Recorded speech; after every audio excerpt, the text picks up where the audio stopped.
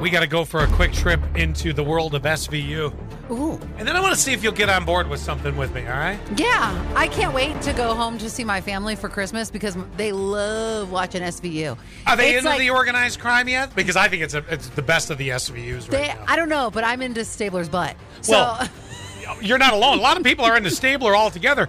Christopher Maloney, hilariously responded to Law and Order fans who sent a wedding invite to him. oh, what a good idea.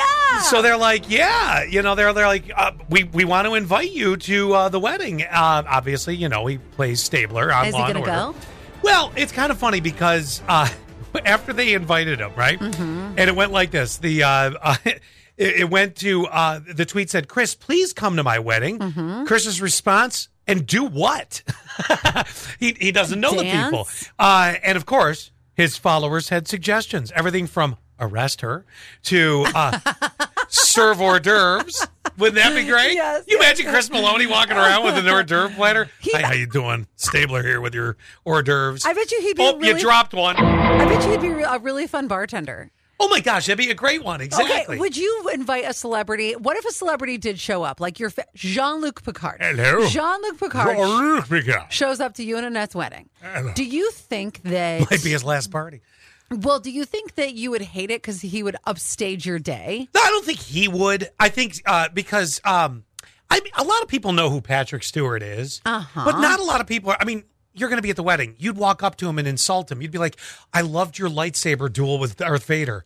Yes. Not in Star Trek, honey. That's what I would say. So he'd be like, Alicia, that's a different movie. Of course he would call me Alicia. However, engage your ass to the bar and get me a martini. Okay, then I'll give you a different one. Yes. Beyonce. Beyonce shows up to your wedding. She better just bring a microphone and start singing. Well, but then she upstages your day. No, not if she's singing. No, that'd be cool if she performed and we all danced to it.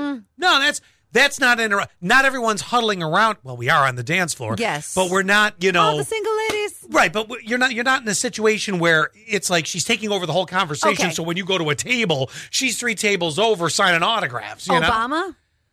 That'd be an interesting one. I think that would be. I think that would be the one that would be the conversation breaker, whether you're a fan or not. Going with the guy's intelligence. Oh, if he brought Michelle, that'd be it. Everybody be huddling around those guys. Mm-hmm. I don't want Obama to upstage my day. Well, or Beyonce, because I'm the only queen. Yeah, but if she was there singing at your wedding, like you'd have a problem with it?